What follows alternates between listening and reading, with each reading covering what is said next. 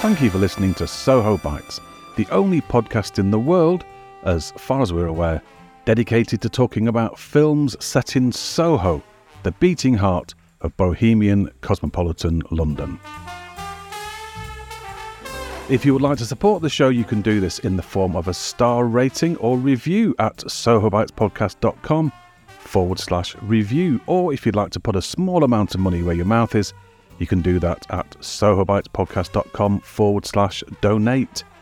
Donations can be from as little as £3, which will buy, at London prices, about half a drink for one of our thirsty guests.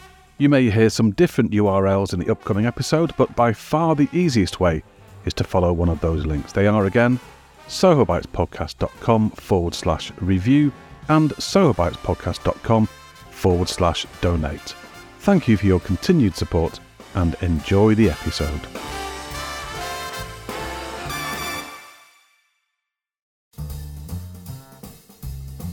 Hello and welcome to episode 23 of Soho Bites. Soho Bites is the podcast in which we talk to people who love Soho and people who love film. My name is Dominic Delaghi, and I have just become a TikTok influencer. By that I mean that I recently found an old broken clock in a skip in Penge, or Ponge, as the locals like to call it. I took it home, cleaned it up, bought a new motor for it off of the internet, and through my influence, the clock, which had previously not TikToked, now does TikTok. Ergo, I am a TikTok influencer.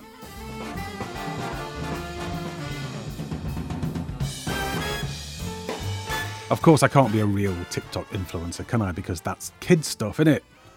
Kids, with their TikToks and their Snapchats and their non-existent attention spans. The problem with this generation today is that they're all so self-obsessed and entitled. Boys acting like idiot yobbos, girls dressing like cheap tarts. It wasn't like that in my day. No, I haven't just become a massive gammon. I'm just, in a humorous and light-hearted way, illustrating the theme of this month's episode, which is older generations criticising, fearing and being judgmental of young people, their fashions and their behaviour. But this has gone on forever. Each generation comes along, does its own thing, and the old folk think the world is going to hell in a handcart. You can call them youth movements or tribes or subcultures, they come and they go. Teddy boys, mods, rockers, hippies, punks, new romantics, ravers, goths, emos. The only things that connect these seemingly very different groups are the relatively young age of the tribe members and the disapproval of their elders. So, to begin the show today, I'll be talking to Shan Bradley, who, back in the mid-70s, was the bassist and founder member of the punk band The Nipple Erectors. I can hear Bill Grundy rotating in his grave as I speak. Shan was right there at the start of the punk movement, before it was even called punk, and was signed to the Soho Records label. I met up with her in a not very punk location to hear all about it. After that, in time-honoured fashion, it is, of course, the film chat bit of the show, when I'll be meeting not one, not two, but 5 members of the South Bank Talkies film discussion group in a technically challenging online conversation to talk about the 1962 courtroom drama The Boys. With a superb ensemble cast and incidental music provided by The Shadows, The Boys follows the trial of 4 young working-class men accused of murder in a Soho petrol station. But can they hope to receive a fair trial when everybody they encounter is so prejudiced against young men like this, who they routinely denounce as teddy boys? Find out what the group thought of the film a little bit later. So let's get on with it then.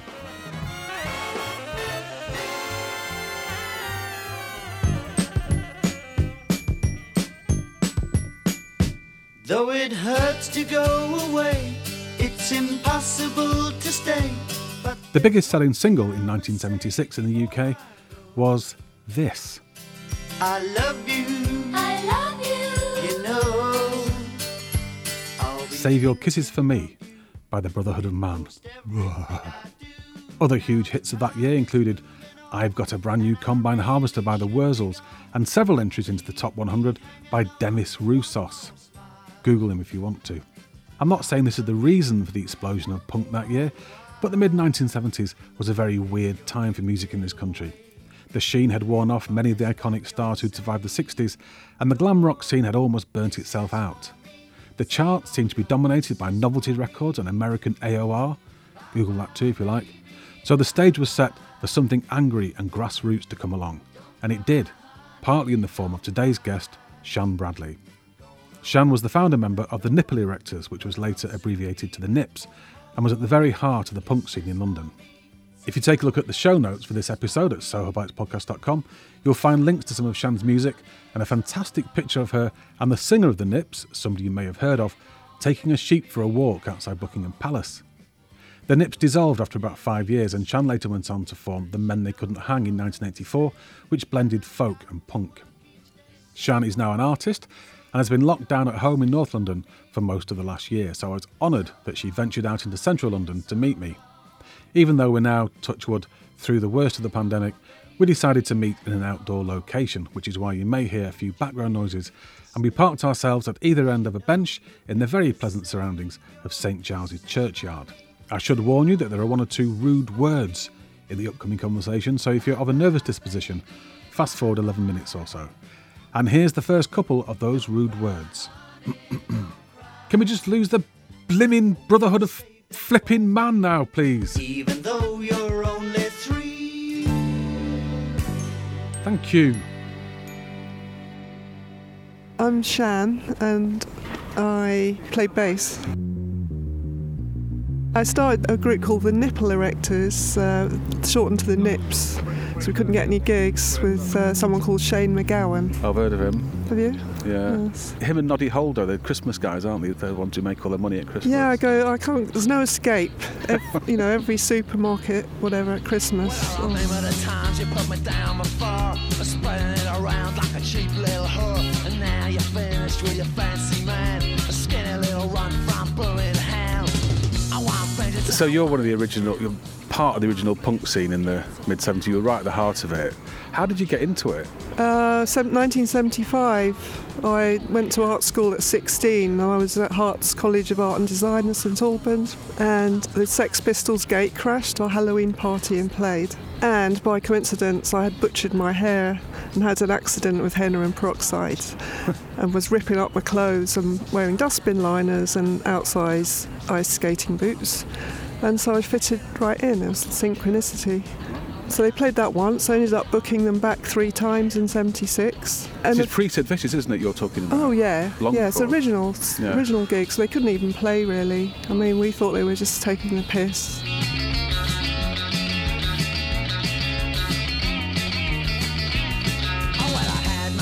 Yeah, I had a guitar, a Spanish guitar, and I was going to see gigs since about 72 when I was about 14, because I lived in Hertfordshire, and the train up was 32 pence return. And you could get to like Finsbury Park next to the Rainbow. I ended up going to loads of gigs. I just loved going to gigs. And thought, I can do that. Yeah, I was a massive Bowie fan. The first gig I went to was David Bowie and the Spiders from Mars in 1972 at Harlow Playhouse. Wow. So that was it for me. I wanted to do it then.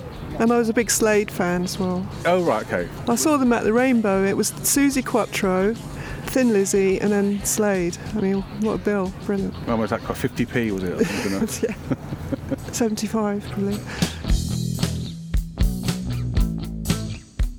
So then you decided to put a band together. Did you form the band Nipple Erectors? Or? Yeah. Yeah, okay. Yeah. Did you meet Shane through the band, or how did that Well, come I about? had a couple of people that I met at the 100 Club. There was Claudio and Ray Pist, it was his punk name. And we tried to do a band, but we made such a racket, we called it the Laundrettes, because that's what it sounded like, basically. And then I don't know what happened, didn't really work out. And then I met Shane and I said, would you like to be in a band? And he said, that's my dream, I've always wanted to do that. So I said, come round for an audition.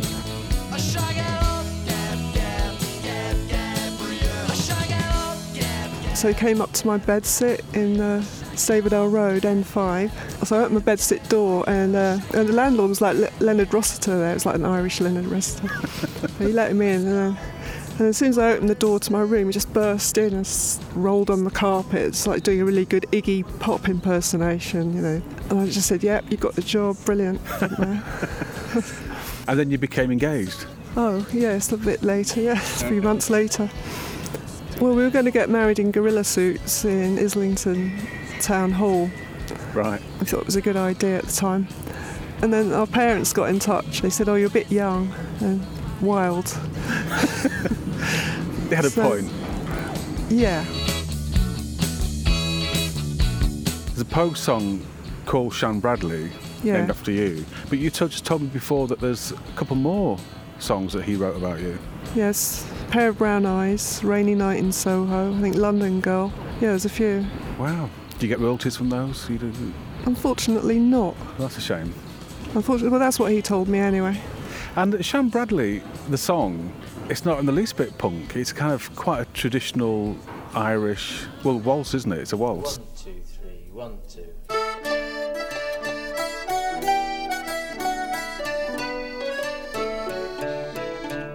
Yeah, well, actually, my granny was Swedish, and she taught me to waltz because it used to be big there. And when I went to Tipperary in Ireland, we went to a dance, and then it was show bands and waltzing. Yeah, 1, 2, 3, 1, 2, 3. Yes. Yeah. So I knew how to do it. So I think I taught him how to waltz. Right. So that's probably why he sees me as a dancer. Right.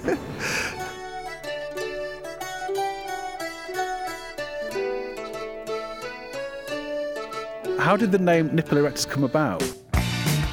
I saw Jabriath, it was like the American David Bowie, on TV once, and he came out with this see-through suit and it was like an orange on his head, but it was see-through, and it opened up like segments of an orange. Right. And for some reason, I had a dream that night about a band wearing these kind of rubber suits with nipples on. I thought, yeah, and they'd be called the Nipple Erectors, and I. Because that thing about the Sex Pistols, sex sells, it's just a joke. The name of the shop. Yes. So it kind of fitted in with that idea at the time. And was it also trying to be shocking and outrageous and that kind of thing? Or? Well, it was yes and no. It was just like people were so easily shocked. It kind of was like almost taking the mickey, really. But it's also the idea that they were so excited by the band. The music made the nipples stand on end, and that was right. But then you changed the name of the band because. Oh God, yeah, we couldn't get. Well, we had a gig booked at Hackney Town Hall by this guy Alan Anger, and the Hackney Council didn't like our name on the poster, so the whole gig was cancelled, and we couldn't get any gigs. We did a few, but then so. It was like, oh, you better shorten it to the Nips. I didn't really like that, but that was a compromise.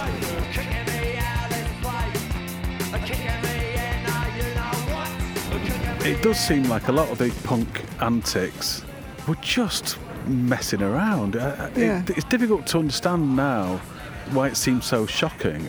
My dad, who was relatively young at the time, he was sort of late 20s, early 30s, he found it all quite funny, that Johnny Rotten and Sid Vicious and Filthy McNasty. And then Sid Snot was the Kenny Everett. But it could easily have been a real Sid Snot, couldn't it, in a band? It was that sort of name. It seems odd that people were that shocked. Not really, when you look at what people looked like back in the day. We were in a film called Punk Kebab, and I take a sheep outside Buckingham Palace, and if you look at the people in the background, you see what they look like, and they don't know what's happening when they see us. Yeah. And I've got like my hair all butchered and an old suit jacket. But there has been, at that point, that's 10 years on from the 60s and all the madness of the 60s, and I know it's a slightly different emphasis, but there was lots of nakedness in the 60s and drugs and everything. Have people not got a bit used to that? I don't think that was in everyday world. No. I think that's glamorised, and I think it may be in some circles, but everyday world wasn't like that. It was straight, very straight. Punk was basically a working class fingers up, wasn't it? That's debatable as well. Is it? Originals were pretty much people from art schools because they played in art schools.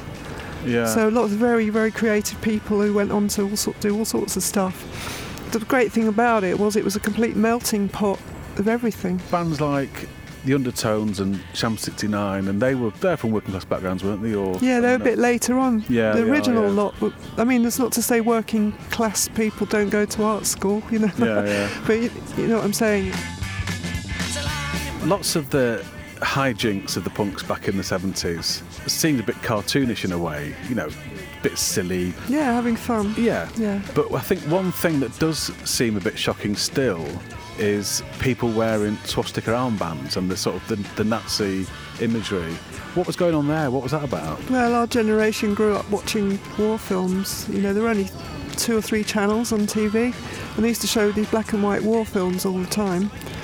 So it was really giving the finger, really, just taking the piss out of them.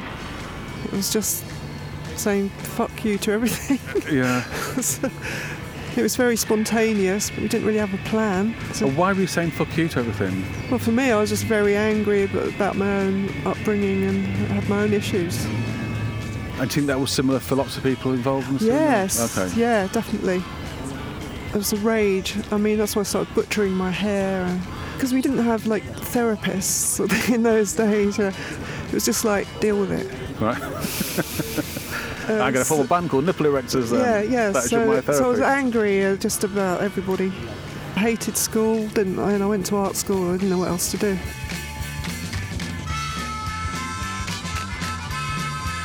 Now that you're a mature, sensible, grown-up lady, you've seen these other waves of youth movement come through since punk. And what's your attitude to them been? Do you kind of go, in my day, or do you just kind of... No.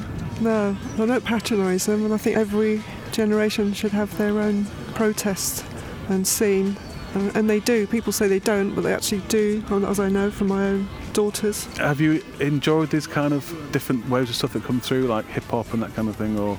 My youngest daughter's Eucalypta LV, is a rapper and writes her own material, and she's gone through various phases, and some of it was a bit like, oh my God, you know, call the police. But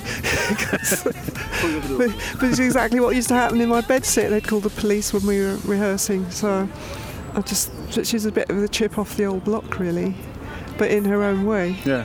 And do you like that? Well, it's been challenging, put it that way.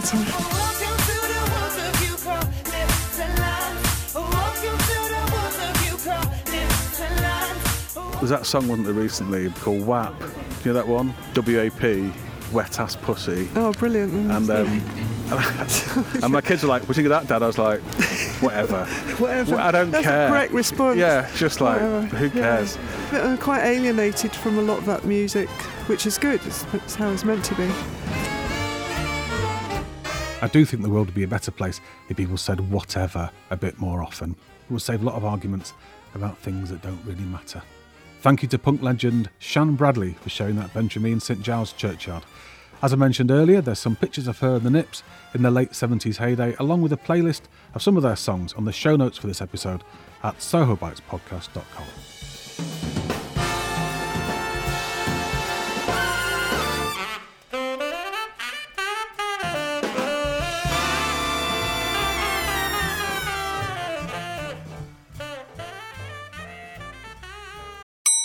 Hello, this is what's known as a mid-roll ad. It's one of those annoying interruptions that's inserted retrospectively at just the wrong point. And the reason for it is that Soho Bites takes up hours of time every month, and I'm hoping you might be able to support the show. There are 2 ways you can do this. One is for free, and it's to leave the show a star rating or kind review. You can do that at sohobitespodcast.com/review. Or if you'd like to assist financially to help cover our costs, you can do that at sohobitespodcast.com/donate. Thank you very much. Apologies for the interruption, and back to the episode. The Boys, directed by Sidney J. Fury, is both a classic courtroom procedural drama and a commentary on age prejudice. At the very start of the film, the 4 eponymous boys, young men really, are led into the dock of a Crown Court in silence. Their anxious families clutch themselves and peer down into the court, trying to see if their lads are okay. 18-year-old Stan, played by Dudley Sutton, 2 17-year-olds, Barney and Ginger, played by Jess Conrad and Tony Garnett respectively, and 16-year-old Billy, played by Ronald Lacey, are in deep trouble. James Allen Thompson, Brian Harold Lee, William Henry Hearn, and Stanley Herbert Coulter. You each of you stand charged on the following indictment. That on the 15th day of January 1962 in the county of London, you murdered Arthur Walter Baxter in the course or furtherance of theft. Stanley Herbert Coulter, how say you? Are you guilty or not guilty? I'm not guilty, sir. Brian Harold Lee, how say you? Are you guilty or not guilty? I'm not guilty. William Henry Hearn, how say you? Are you guilty or not guilty? Not guilty, sir. James Allen Thompson, how say you? Are you guilty or not guilty? Not guilty. Members of the jury in waiting, please answer to your names and step into the jury box as you are called. The stakes are high. This is before the abolition of the death penalty, and only a few years after the infamous Derek Bentley case, which showed us that in a joint enterprise such as a bungled robbery, the person who delivers the fatal blow might not be the only one to end his days at the end of a rope. In the first act of the film, Victor Webb, the prosecuting counsel, played by Richard Todd, calls several witnesses who each tell their own scrap of the tale, which is shown in flashback. One witness is seen Stan peering through the window of the petrol station, at which the murder would later take place, at a cash box. Another has seen them assault an old lady at a bus stop. A barmaid claims to have overheard them planning the robbery that ended in murder. And every witness called by Webb excoriates them all as delinquents, yobbos and teddy boys. And to the audience, at this stage of the film, that is exactly what they appear to be. During a break in the proceedings, Mr. Montgomery, the boys' defence barrister, played brilliantly by Robert Morley, gives them a stern talking to, imploring them to help him to help them. Will you listen to me? Webster is conducting this case with a view to blackening your characters to such an extent that you'll be found guilty, knife or no knife. Every time I ask you if what the witnesses say is true, you tell me it is. It's hopeless. I can't go on shouting circumstantial evidence forever. You've got to give me something to go on. You've got to tell me about that evening. Look, we've told you. You haven't told me a thing. Look at the statements you made to the police. You confirm everything they say. You threatened an old man. You've admitted it. You took a pound off a girl. You've said so. She gave it to me. You deliberately slashed the rubbish bin. You've owned up to it. Don't you understand? This is hooliganism. And you spread your net right across London. It's now the defence counsel's turn to question the witnesses, and gradually we sense the tide beginning to turn. As he deftly reveals each witness's prejudice and inconsistencies, we begin to think that, although they're certainly no angels, perhaps the boys aren't as bad as we've been led to believe. We also see scenes of the boys' home lives. All of them live in a cramped tenement building, but are from decent families with a strong sense of community. Each of the flashbacks we saw before are now rerun from the point of view of the boys rather than that of the witnesses, and although many of the events do play out almost exactly as they were first presented to us, subtle differences in the accounts and different interpretations of the incidents expose the bigotry of the witnesses and lead us to believe that perhaps a guilty verdict would be a miscarriage of justice. Even the resolve of the prosecuting barrister seems to waver as he begins to question their guilt. Hello? It's Victor here. Look, Tom, I'm going through the depositions again, word by word. I may call you later, is that all right? Certainly. Tom, what do you think? Oh, we may get a verdict on the knife. It's an even-money chance. No, I don't mean that. I mean the boys. Do you think they did it? I believe so, don't you? I don't know. With a couple of surprising plot twists in the last 20 minutes, its Rashomon-inspired storytelling technique, a message that may well have been challenging to some viewers in 1962, and some great performances from a ton of well-known faces including Roy Kinnear, Wilfrid Bramble, Carol White and David Lodge. The Boys is a film that really ought to be a well-known classic of the social problem genre, but for some reason it's not very well known, although it does have occasional screenings on our favourite TV channel, Talking Pictures TV. The main problem with The Boys is that in order for the central technique of rerunning slightly different versions of the flashbacks to be successful, the prosecution's more damning version of events has to be laid out first. We need to be lulled into the idea that the boys are indeed a bunch of dangerous delinquents in order to make Robert Morley's more dynamic and interesting questioning achieve its desired impact. This means that the first half hour or so is, to be honest, a bit dull, which isn't helped by the director's focus on the time-consuming nitty-gritty of court procedure. But once that's out of the way, and as we get to see more rounder versions of the story and its characters, it becomes a compelling watch and has a gripping conclusion.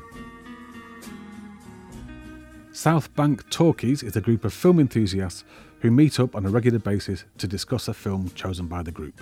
The organiser of the group, Alan, calls it a book club for films. In the days when people met in person, they would meet in the bar of the BFI, hence the name South Bank Talkies, but currently, like the rest of the world, they're continuing their activities online. I joined Alan and 4 other group members, Simon, Joe, Michael and Serena, on a Zencastr group call, which is what we cool podcasters use instead of Zoom.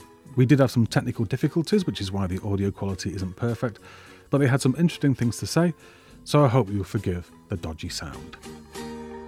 So we're here to talk about the 1962 film The Boys. The Soho connection with The Boys is that the central incident in the film takes place in Soho, although the action is set mostly in a courtroom. Had anybody seen the film before? I hadn't. No. Everybody's shaking their heads. That's good. So we've got 5 people on my screen here. Could you quickly run around the group again and give you initial thoughts on the film and a sense of how much you enjoyed it or didn't enjoy it? Alan first. I enjoyed it, but I found that the good bits made me frustrated with the weaker bits of the film. Because when it's good, it is very enjoyable and a sort of interesting side of the 60s. Simon? I enjoyed it very much. I enjoyed it more than I thought I was going to. As you know, an obscure film I'd never heard of. But actually it has quite a well-known cast, in fact, and a good director. I didn't really know him, but he'd done The Young Ones and apparently went on to The Ipcress File. And I think, sort of expected quality, and I would have said it was good. It was well-acted, some good cinematography. Joe? I really enjoyed it. I thought it was... I looked it up that it's a kitchen sink drama, and that sort of social realism I really like. It kind of reminded me in some ways of the Mike Leigh, Vera Drake film, although in some ways that seems a bit of a caricature in comparison because they're sort of play acting at being working class, whereas these people really appeared, in terms of their sort of staccato language and intonation and stuff, it was a real kind of insight into a different, world, really, a different lifestyle.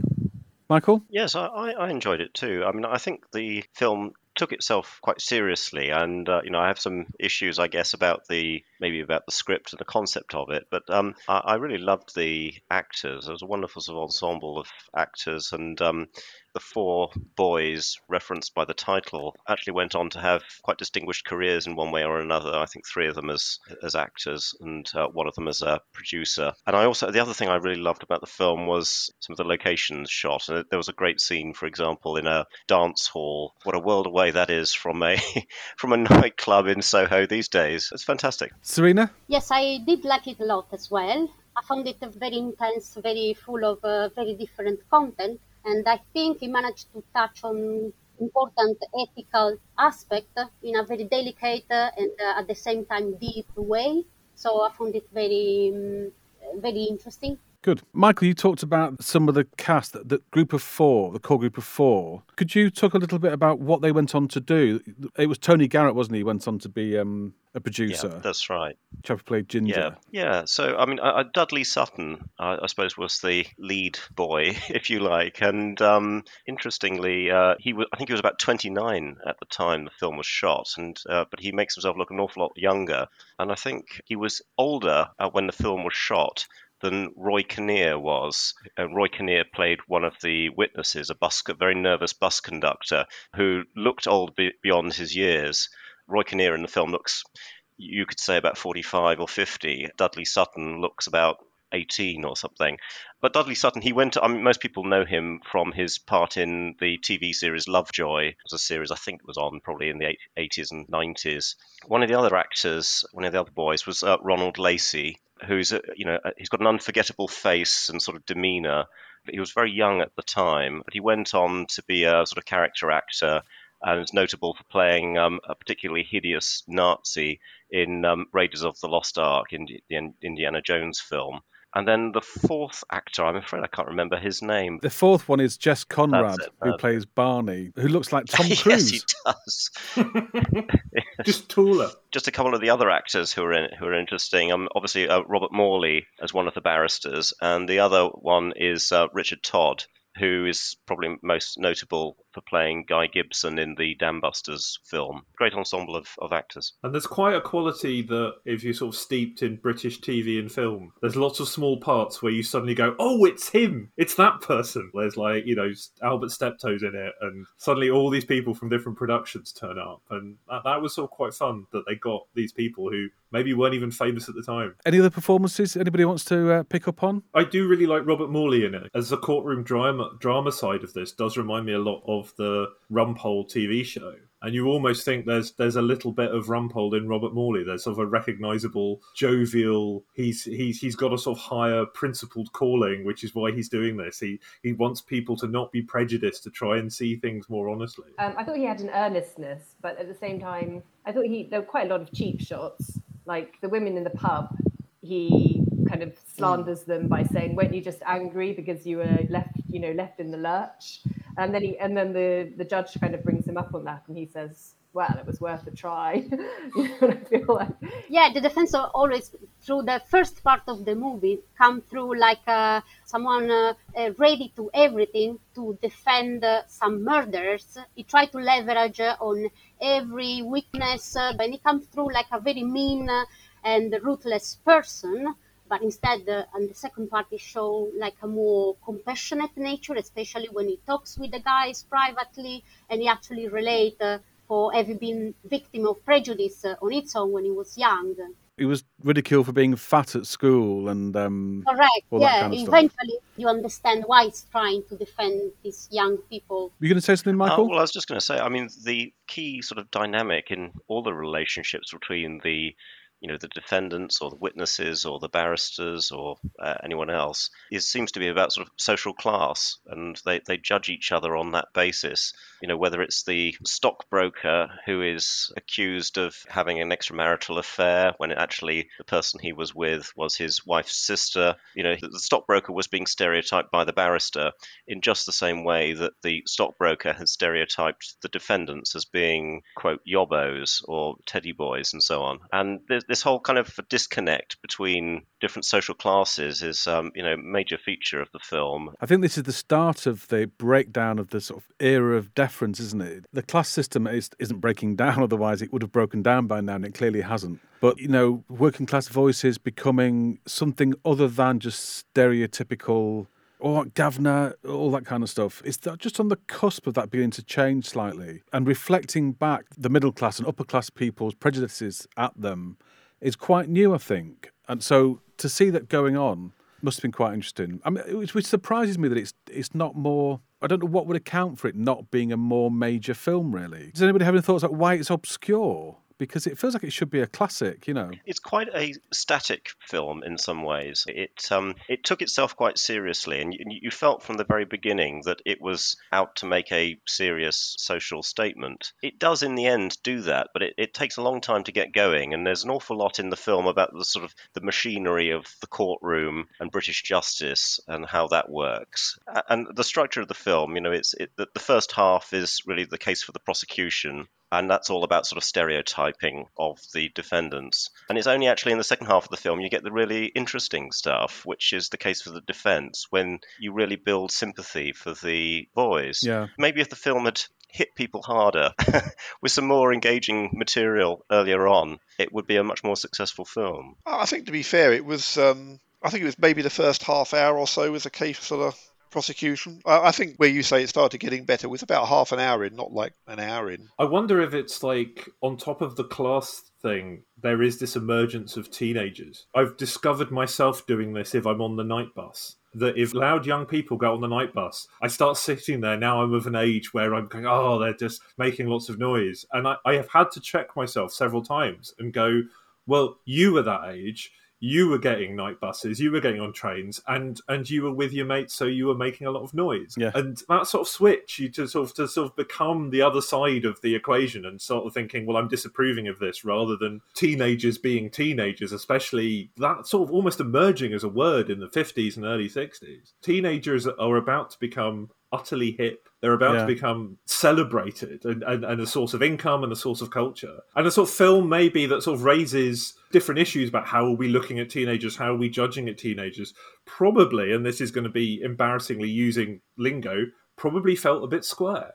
Yeah, Daddy-O. Yeah, exactly. You should be more hip. And have a film where you had four boys that they were the centre of it and it was their adventures. It's interesting in that case that they cast Jess Conrad as one of the boys, because he was a kind of pre-Beatles heartthrob. So it's like they were going for that market in a way by getting him in. You were saying in an email, Alan, they're often referred to as teddy boys in the film. The first time I watched it, I was thinking, well, they're not teddy boys. Dudley Sutton's got a vague teddy boyish haircut. But you said it by that time it'd come to mean just general term of abusive term for young people. I think you do find that it becomes this word that is just for young people. So young hoodlums get ascribed being teddy boys. It becomes a sort of sneer that they're a problem. So you find the teddy boy menace and the teddy boy problem sort of appears as these are young, violent men who aren't showing due deference. They're looking odd. They've got this strange fashion. And society is going to hell in a handcart if we tolerate this. And there is a quality with all of them that they have this. We have to accept it's a suspension of disbelief that they're teenagers because they don't really look like teenagers. I mean, in modern terms, they look almost quite respectably dressed men in their late 20s. So they're not quite the same problem children that I think the film wants you to see. Like in Greece, when they all look about 45. I felt there was a really strong idea of a kind of line of continuum. On one side, there's like the stable, kind of law-abiding citizens, and then there's these boys, they're chaotic layabouts that people want to sort of gesture at, or kind of moral panic almost about working class boys, I think, at the time. And there's a sociological study by Howard Becker in the 1970s, and it's on labelling, and it talks about, middle class boys being a bit violent or misbehaving. That's just high spirits. But when it's working class boys, that's a threat and something to beware of. And I felt that kind of tone in the film, really. Are you in that field in some way? Is that part of your professional expertise? Well, I teach sociology, and philosophy. Yeah. When I was a kid, you'd see original Teddy Boys with the grey hair and the bald spot and the attempt at a quiff, and they were sort of lovable old dads or granddads by then. But that the idea that a youth movement springs up, is feared by wider society and then assimilates. Is that something that you've looked at all? Yeah, I guess so. I mean, I think one thing that really struck me about the film is you always imagine there's been this great march of progress, but actually, quite recently, the government put high-pitched noises in places where they didn't want young teenagers to congregate. And it was taken to the human rights courts because you can't do that. Even in the film also, they talk quite a lot about the criminal type, don't they? Which is Lombroso, that, you see the thick-set, wide forehead or something, and you're being able to identify who the criminal is therefore. In the film, they have that kind of legacy, don't they? Those remnants of those stereotypical ideas are still with them. And you think that we've moved so, far forward, but we still have racial profiling. Yeah. We're not that good. Yeah, that's quite an interesting scene where the garage owner is asked to look at the boys and say, well, is that a criminal type? And he says, well, yes, but it's just my opinion. Why have they chosen Soho as a location? I think probably because it would have been recognised as where people went out in London at the time. I quite like that it shows it as being naff. A little bit naff. And as a teenage boy going into London, I can relate to that. It was very much like the kids at the side, not quite joining in, not quite comfortable. These places, they're not always fun. They can be just a bit rubbish. And then you end up having to get an early bus home because you're not going to spend the night all night out and about and hitting the town. I love that dance scene. Because that dance hall is, the worst sophisticates going to nightclubs where there's waiters and champagne and all that kind of stuff in Soho and bands and everything. But that dance hall they go to is awful. It just looked like the local parish hall, didn't it? And they'd even got the lucky number calling the tombola or something. There's a scene, a little bit of a scene and a little bit of dialogue that makes you feel quite sad, which is when they're in the last pub they go to and they're looking in the window above the garage and they see a couple of girls in there. You can't really see who they are, and he's saying, they'll be there, all lovely carpets and wallpaper on the walls, and they're lusting after this kind of, just feels like basic things, Recessed lights. Yeah. You do get the sense that they're completely out of their depth in the West End, Actually, the geography and the locations of the film are slightly at odds with each other. Because they say they live in the East End of London, this place called Wharf End, which obviously is made up anyway. But then they go over Waterloo Bridge, which you wouldn't go over to go to the East End. But then I think they're going somewhere, I think it's kind of Rotherhithe or Surrey Quays or something like that, isn't it? No, I think they mentioned Stepney at a certain point in the court. One of the boys is from Stepney, I think. Yeah, and they also work in Hackney, don't they? A garage in Hackney, which was quite a long way from where they were headed to, going south of the river. Although they weren't specific about London locations, it was all very evocative, I thought. It did conjure up a pretty rundown post-war London. I remember reading something about London being, severely depopulated during the Second World War, and that actually the boroughs of central London didn't actually achieve the same residential density until the late 80s. So I guess, to be brought up in London like these four boys in the 50s and early 60s, it was probably pretty grim, sort of barren world in which to be brought up. And, certainly, very little thought to or indulgence of young people. It's all about, I suppose, trying to get things together after the Second World War. I mean, I was born in the mid-70s, and I can remember actually in London in the 1980s that there were still bomb sites that hadn't been redeveloped even then. What about this idea that we were talking about briefly before we started recording, which is the two barristers were almost cast against type, in that you'd expect Richard Todd to be the campaigning, compassionate defence barrister and Robert Morley to be the kind of supercilious public school snobby prosecutor, and that seems slightly odd. I mean, I thought Robert Morley, although he made a whole career about playing pompous upper class men, in this film he did manage to make himself at the same time an insider but also an outsider. And there was this wonderful little scene where he was with the four boys and he was trying to get them to help him and provide some material with which he could defend them. And he said, look, I was always the fat boy when I was at school and so on. I always had to stand at the back because if you stand at the front, you're the one who's going to get picked on. So he was just sort of showing that sort of vulnerability with them. And it did show another dimension to his personality, that actually, for all that sort of pompous demeanour, there was a sensitive and very intelligent person inside. And at the end of the film, he makes a very poignant and moving speech. He was in some ways, taking the side of youth and boys and their vulnerability and how unjust the world can be or disproportionate the world can be towards young people. I thought it was an excellent performance.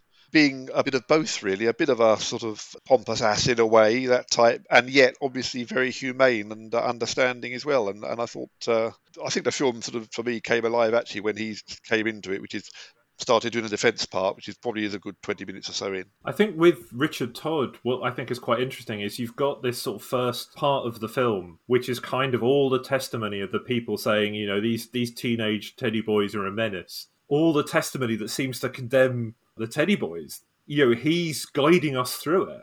And he's sort of quite a reassuring Radio 4 voice with a lot of principles, or seemingly a lot of principles that you think, yes, this is terrible. These are horrible yobbos. There's a lot of in-jokes which do suggest that all these respectable figures are kind of hiding something. They're not as respectable as Richard Todd is presenting them to us. You've got the, I think, really funny moment where you've got the widower who stands in court and is saying, it was the anniversary of with my late wife, so I was going to the cinema when I was accosted by boys. But you see that he's off to watch an X-rated film. He is like an old man with a Mac, and so he's in court. He's this upstanding widower who's been wronged by hoodlums. Even the garage at the beginning where the Dudley Sutton teddy boy is kind of, he's glowering through the window at these two businessmen talking. And it's only when the defence goes, well, no, he was looking at this like nudie calendar.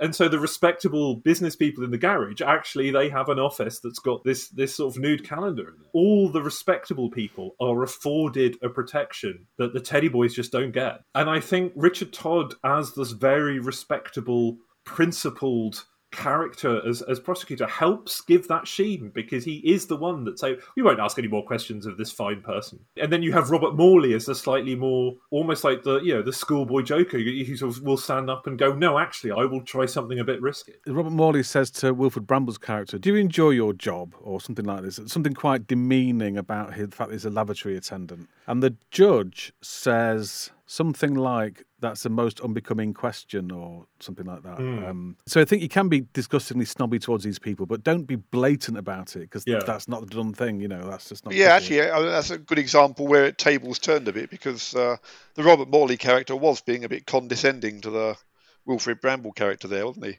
So he's not perfect, the Robert Morley character, because sometimes he does seem a bit condescending himself. It could be just a tool in his box, couldn't it? His box of tricks, and be condescending, or he can be intimidating, or he can be cajoling or humorous. Everything's a means to an end, isn't it? He also says some mean things to the Roy Kinnear bus conductor, doesn't he, about his nervous complaint? I mean, it's really underhand to poke fun at somebody who's, suffering from anxiety. And also, I thought the toilet attendant was proud of his, living within his means as the bus. They both were, cutting their cloth according to their measure. And that was an important thing, I think, for working class culture, wasn't it? To sort of be able to pay for yourself and not live off the social. Did anybody else think there's any... How would they compare it to 12 Angry Men? That's an all-time favourite film. And it's got, to some extent a similar theme. There was a youth who everybody was assuming had done it, partly because of his race and his youth and so on. And then it got the one person fighting on his corner, and everything hinged on a knife at one point. Another film that I think was an influence on this. It's like a Teddy Boy Rashomon, yeah, absolutely. When it shows the different... Yes, I can't believe I've not mentioned I've got that written on my notes as well. Different perspectives, and you've got the sort of running through the same scene from different angles, and how you saw it the first time isn't necessarily how it was. Well, it often wasn't that much different, and they made that point. I mean, they still did some of the less pleasant things. You expected to see they didn't do it at all or whatever, but actually they did do it. But you understand them a bit more, so you forgive them a bit more. By lying, they show the sort of best versions of themselves. That's their aim, like Rashomon. Yeah, although they didn't lie that much, I didn't think. It was just a slightly different emphasis. It's not like anybody has different events to tell. It's just slightly different views of those events, which is quite Rashomon. Something that I found quite interesting is also when we happen to be shown the same scene, one from when is the prosecutor telling the story, and one when is the defense telling the story, and the same scene is treated by the movie with that very different visual language. I'm thinking of the scene where the guy displaying the knife and cleaning his nails, enter into the pub. When is the prosecutor telling the story, he's at the bottom of the room with a light on it. It's quite intimidating figure. On the second side, when the scene is told from the defense point of view, we get into the pub with him, and it's quite such a more familiar figure. And the way the visual language display the story is actually very powerful in setting our emotional attitude toward the scene and toward what's going on. It'd be interesting to watch again. Just now I know what's going to happen when you see the scene again. What was it like? How was it presented the first time? Compare that with how it's presented the second time. And it's the sort of thing that makes a film like this rewatchable, isn't it? It's interesting to see it twice. I mean, could we call it the Soho Rashomon, or is that pushing it slightly too much? Soho Rashomon, I like that. In the show notes for this episode, I've posted a video which shows both versions of one of the key scenes from The Boys, the first from the point of view of a witness, and the second from that of one of the boys. Have a look at that if you can, and you can also watch the whole film there until YouTube take it down. That is, of course, at sohobytespodcast.com. Thank you to Alan, Simon, Joe, Michael and Serena for taking part and bearing with me through the technical difficulties. If you think you like the sound of hanging out at the BFI chatting about films, why not track down Alan and the gang on the Meetup website and check it out. There's a link to the group on the show notes, along with all the other stuff about Shan Bradley and the Nipple Erectors, plus lots of other goodies, including the musical soundtrack of The Boys by The Shadows. What's the address again? Oh yes, it's sohobytespodcast.com. You can, of course, tweet us with your comments and suggestions on @ByteSoho, or email us at sohobytespodcast@gmail.com and leave a review at ratethispodcast.com/SohoBytes. That's ratethispodcast.com/SohoBytes. Soho Bytes are produced by me, Dom DeLargy, and is based on an original idea by Dr. Jing Young, who's having a baby quite soon. It's very exciting. See you soon, and bye for now.